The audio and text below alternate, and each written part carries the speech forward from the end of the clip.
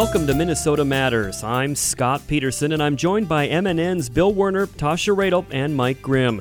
We're going to delve into what's going on in the North Star State. If it matters in Minnesota, we've got it covered.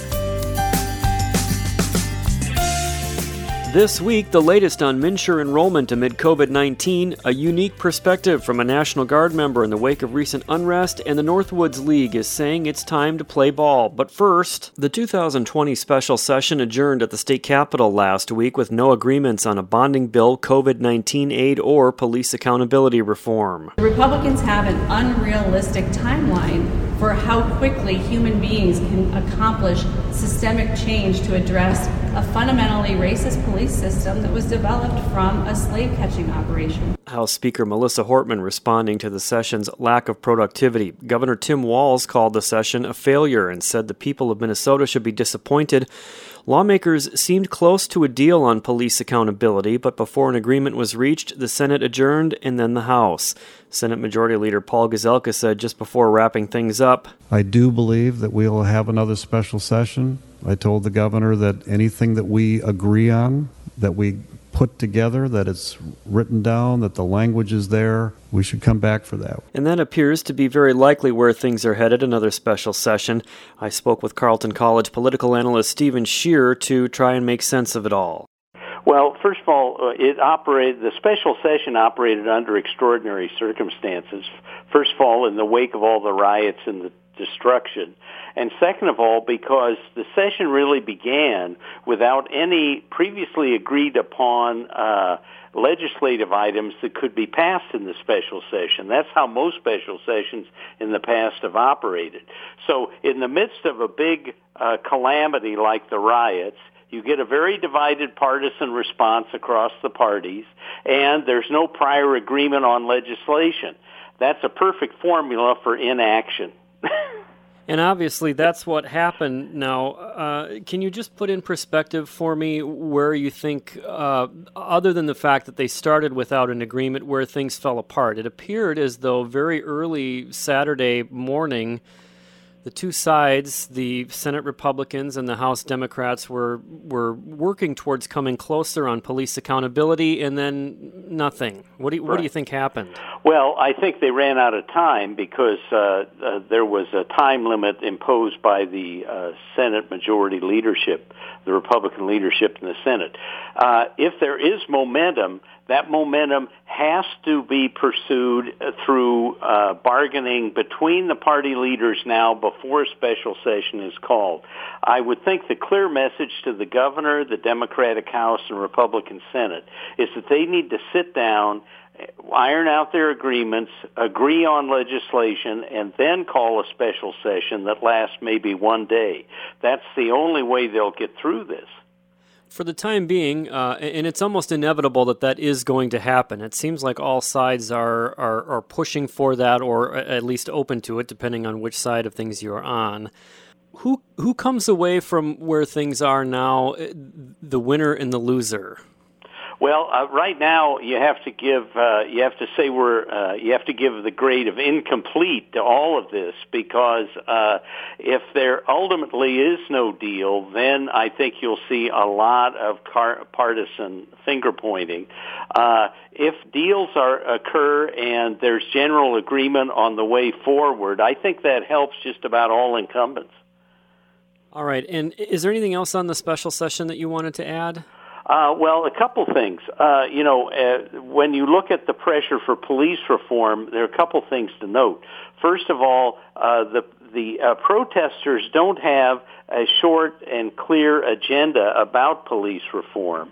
And second of all, they don't have like a single dominant or charismatic leader who's carrying that message to the voters of the state. And they really need a short agenda that everybody can understand and a strong, able leadership. And they don't have either of those things. And as a result, when an issue like that gets to the House and Senate, partisan divisions arise. There are all sorts of details that don't get resolved, and we are where we are today. You know, another big thing that was going to be kind of the primary focus of the regular session was bonding, which didn't happen. It didn't really get addressed at all in this special session, and it doesn't seem like lawmakers have had an opportunity to try to come to any agreement on bonding either. Where do you think that's going to be in terms of if they come back for another special session? Well, they really need to agree on a bonding bill in advance, agree on the totals and the specific projects in order to proceed with that in the special session. So all this means that there's an awful lot on the table to be resolved. Bonding, police accountability reform are at the top of the agenda, and they have to work through all that and then call a special session. So it may be several weeks before we finally get to a special session, if we get to one at all. And of course, either way, MNN will have all the latest information. Thank you to my guest, Carleton College political analyst Stephen Scheer. Minnesota Matters returns after this. You, my friend, have connections in the government. Yes, you. USA.gov, the official source for government information on thousands of topics. And like any good connection, there's no telling where it can take you. Why, one day you're getting student loan information. Next thing you know, you need job hunting tips. Today's road construction info could have you searching for telecommuting ideas tomorrow. The more you use USA.gov, the more uses you'll find for it. Passport applications, for example. They've been known to lead to a sudden interest in travel advisories. Our new mobile apps will even update you on the go. So whether you have information to get or ideas to give your government, check out USA.gov. Who knows? Lottery results today could lead to retirement planning tomorrow. USA.gov. With the right connections, there's no telling where you can go.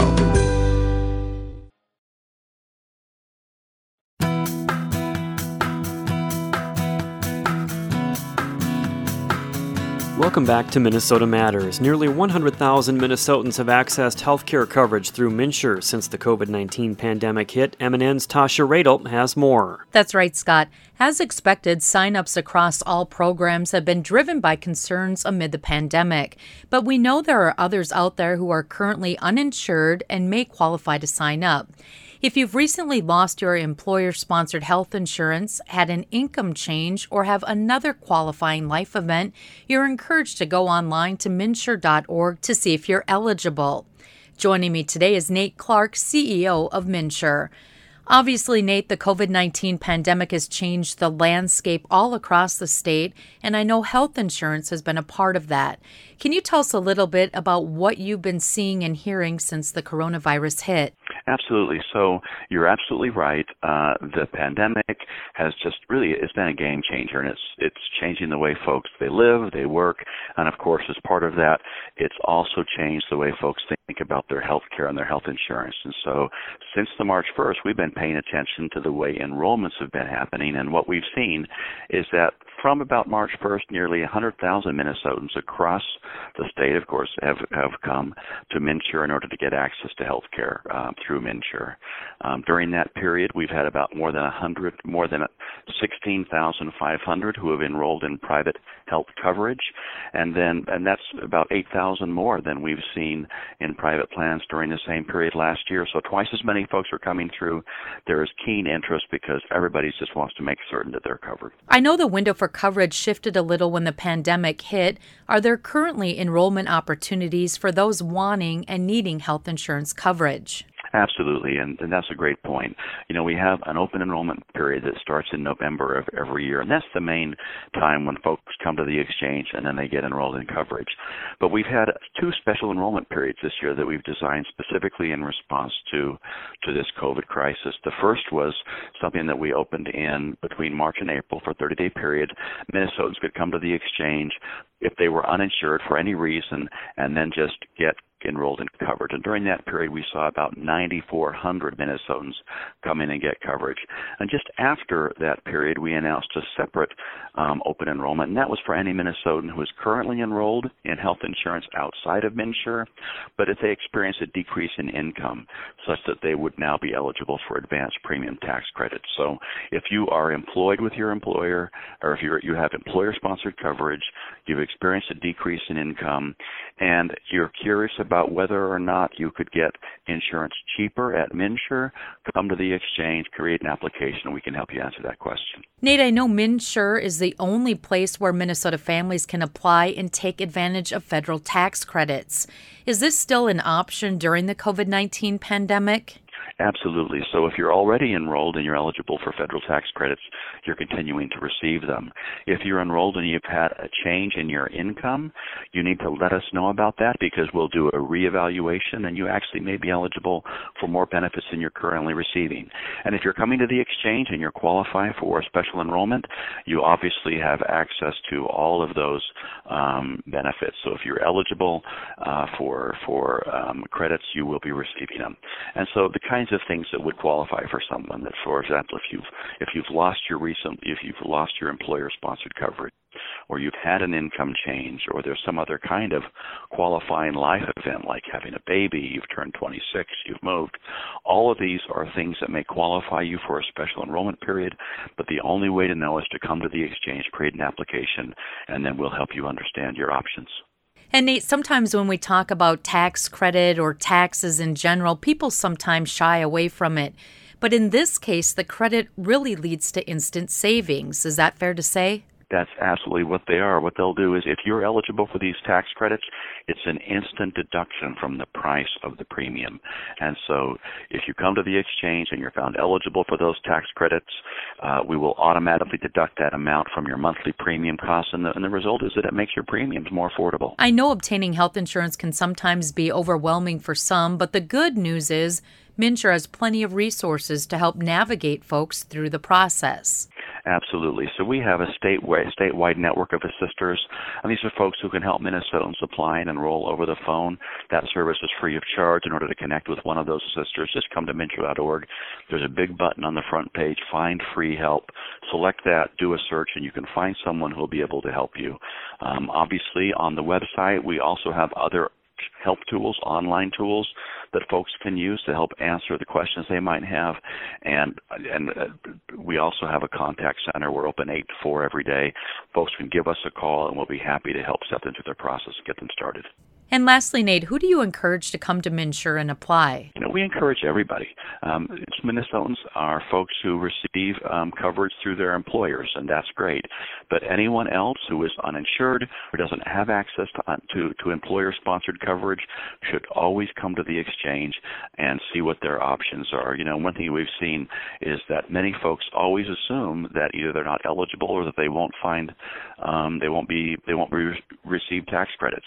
But the only way to know for sure is to come to the exchange, create an application, and see. More often than not, what we find is that folks who are uninsured and who think that they may not qualify, they do an application, end up realizing that there are benefits available to them. So we always tell folks, don't leave money on the table. Come to the exchange, create an application, let us help you understand what your coverage options are, because now more than ever, it's just really important that folks are covered and that they have access to health insurance. Thanks again to my guest, Nate Clark, CEO of MNsure. For more information on the different healthcare plans, you can head online to the exchange at MNsure.org to see if you qualify. Back to you, Scott. Thank you, Tasha. Minnesota Matters will return after this.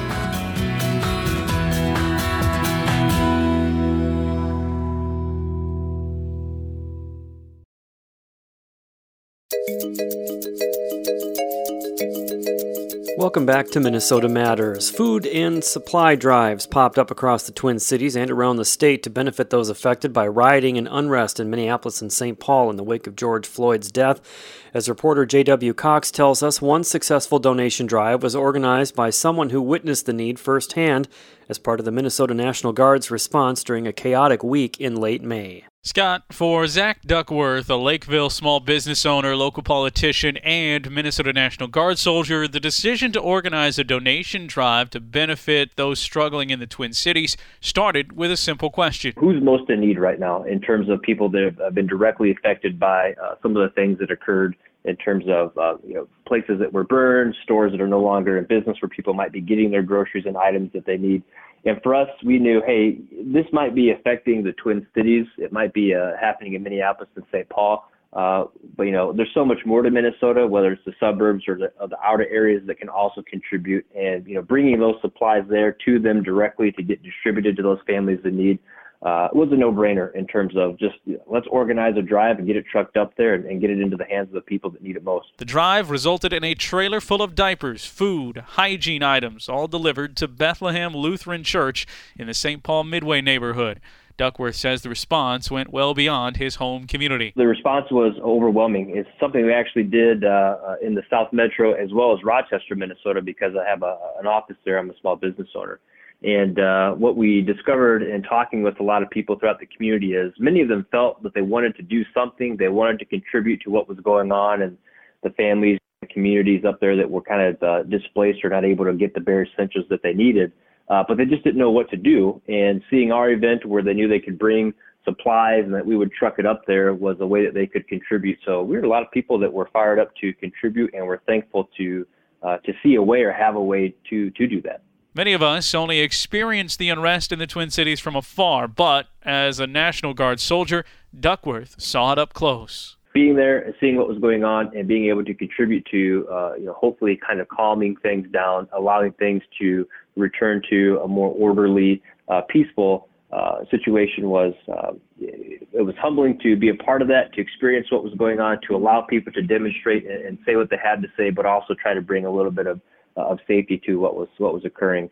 That firsthand experience stuck with Duckworth even after his activation ended. The first actually thing we did was, a lot of the soldiers were called upon at a very short notice. So we were just grabbing our stuff and going to the armory and being sent out to help in any way we could. And in doing so, we didn't have much time to plan or gather some of the supplies that we would normally take with us. So the first drive we actually organized, I did this in conjunction with my parents via phone communication while I was up there, was let's collect some stuff for the troops. So the first trailer event we actually did was hauling a bunch of stuff from the community into Minneapolis so that we could distribute it to all the soldiers who didn't really grab all the stuff they might need. And then having seen the success of that and the willingness of the community to contribute to something like that, we raised thousands of dollars in a matter of a day.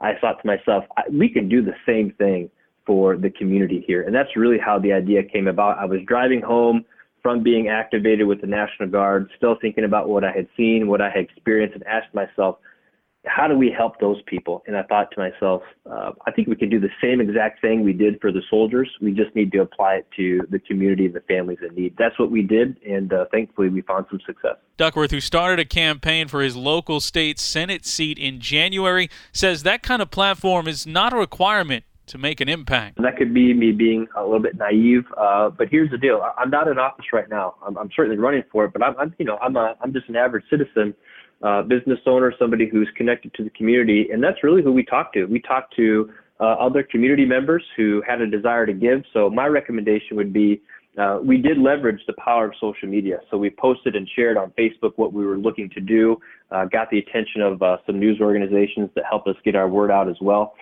Despite the lasting trauma brought on by the unrest, Duckworth is optimistic the voices of inclusion and care are finding ways to strike back against the voices of violence and division. We certainly see the spectrum, and some of it is still ongoing.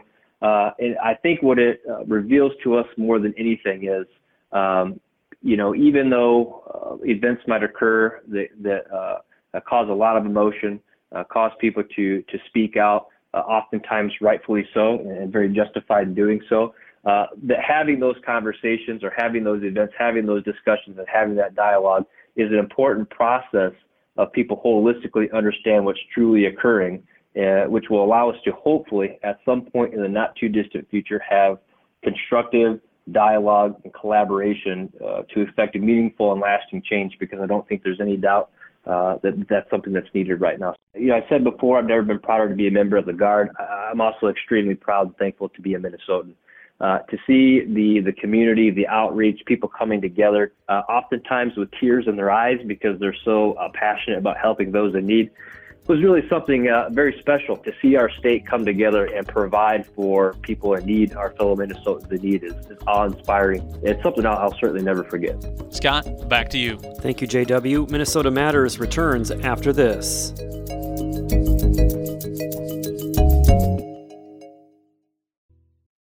Last night we put on an epic light show. Yeah, we did. The crowd loved us. We love the crowd. Wait, but there were only 4 people out there. Yeah, but did you see their 4 faces? All 8 of their eyes lit up brighter than ours. And we're fireflies. Yeah, we are. Hey, that one girl, she looked like she'd never seen glow in the dark like this before, and we invented glow in the dark. Yeah, we invented it. And we're gonna be out here every night rocking out our light show at a forest near you. Woohoo! So come check us out. Check us out. And bring your kid, all ages show. Oh, but don't bring any of those glass jars, because they make us kind of nervous. Yeah, and I'm super claustrophobic. Whether you're rocking their world or they're rocking yours, some memories never fade. Come alive with the forest. Visit discovertheforest.org to find a forest near you and discover other cool things to do when you go, like fishing, biking, or even camping. Visit discovertheforest.org. See you later! Yeah, see you soon. Brought to you by the U.S. Forest Service and the Ad Council. Welcome back to Minnesota Matters. The Northwoods League announced this week the start of an updated baseball season featuring a pod of 4 teams from Minnesota and a 5th from Iowa. Competition is set to start on July 1st, with the season running through August 20th. Mankato, Rochester, St. Cloud, and Wilmer are the 4 Minnesota-based teams, while Waterloo is the Iowa entry. The president of the Northwoods League, Great Plains Division, Glenn Showalter, spoke with MNN Sports Director Mike Grimm on the start of the updated schedule. The last few months have been challenging. They've been challenging, obviously, for the entire country, for all of us. And I think the league's approach, really from the beginning, has been to be patient, nimble, and innovative. And we communicated early on that once we could play baseball in our local communities safely, we would do so, that we would plan that.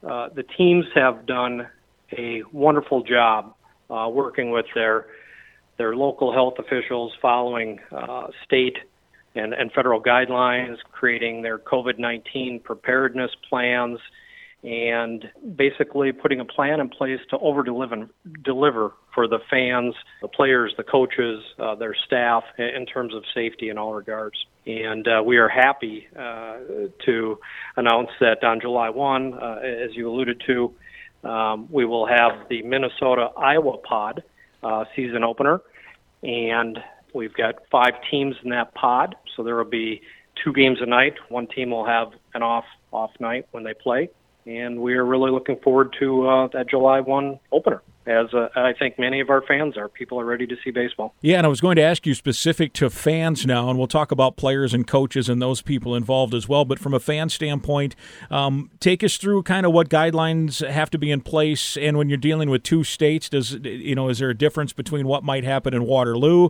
and what might happen in Wilmer, and how hard that has been to try to piece everything together to make sure everyone stays healthy? I think it has been a challenge, but again, the teams have been rigorous in their creation of their preparedness plans, and they have done a wonderful job creating good plans which adhere to their local, state, and federal guidelines in terms of safety measures that have to be taken. We're very pleased with the amount of effort that has gone in and the innovativeness of our teams to create a safe, fun atmosphere. A lot of the safety measures that most of us hear about, on a daily basis, they would be familiar with. The staff will be wearing masks. There will be hand sanitizer in multiple locations throughout the facility. Social distancing will be, practiced.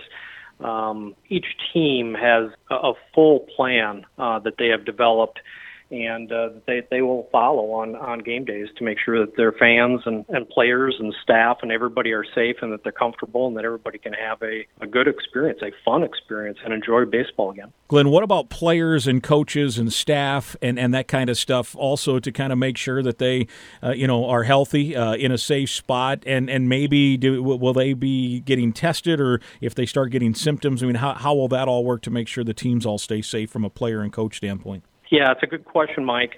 Daily screenings and temperature checks and isolation in accordance with, again, local, state, and federal guidelines is really the process for each of these teams. Each team has different guidelines based on their locale and or their state. So they each have a customized, rigorous safety plan that they will follow. But I think some of the things that you will see at the parks, most of us have heard about, for staff, good hand washing processes, 20 seconds plus, hand sanitizer located throughout the facility for everyone's use, social distancing practices, throughout, masks, the use of masks for staff and others as appropriate, daily screenings and temperature checks. And really, I think the message here is that the teams are doing everything they can to over-deliver for everyone, to make everyone feel comfortable and feel like they are in a safe environment where they can have fun and enjoy the great game of baseball. Yeah, and as people start looking forward to that opportunity, how important was it from a league standpoint to get something going? Really, it seems to me kind of a twofold thing. One, the players. Many of these players end up getting drafted or have a chance, and so and others may not, but they may be using this as a way to develop because they're sophomores in college and want to be really good as juniors or seniors. And then two, from a business standpoint, local economy. Look, there are people that own these teams. There are jobs that rely on games. So how important was it to get back to it for a number of reasons? And when July 1st and 2nd rolls around, how fun will it be because of some of those reasons as well? It's a great point, Mike. Obviously, all of us want to see baseball in our local communities again for numerous reasons that you just alluded to. I think there's been wonderful response from players. There are more players that want to play in the league than we can fill, and that's not unusual. Typically, there's many more players that want to play in the Northwoods League on a seasonal basis than what we have positions for.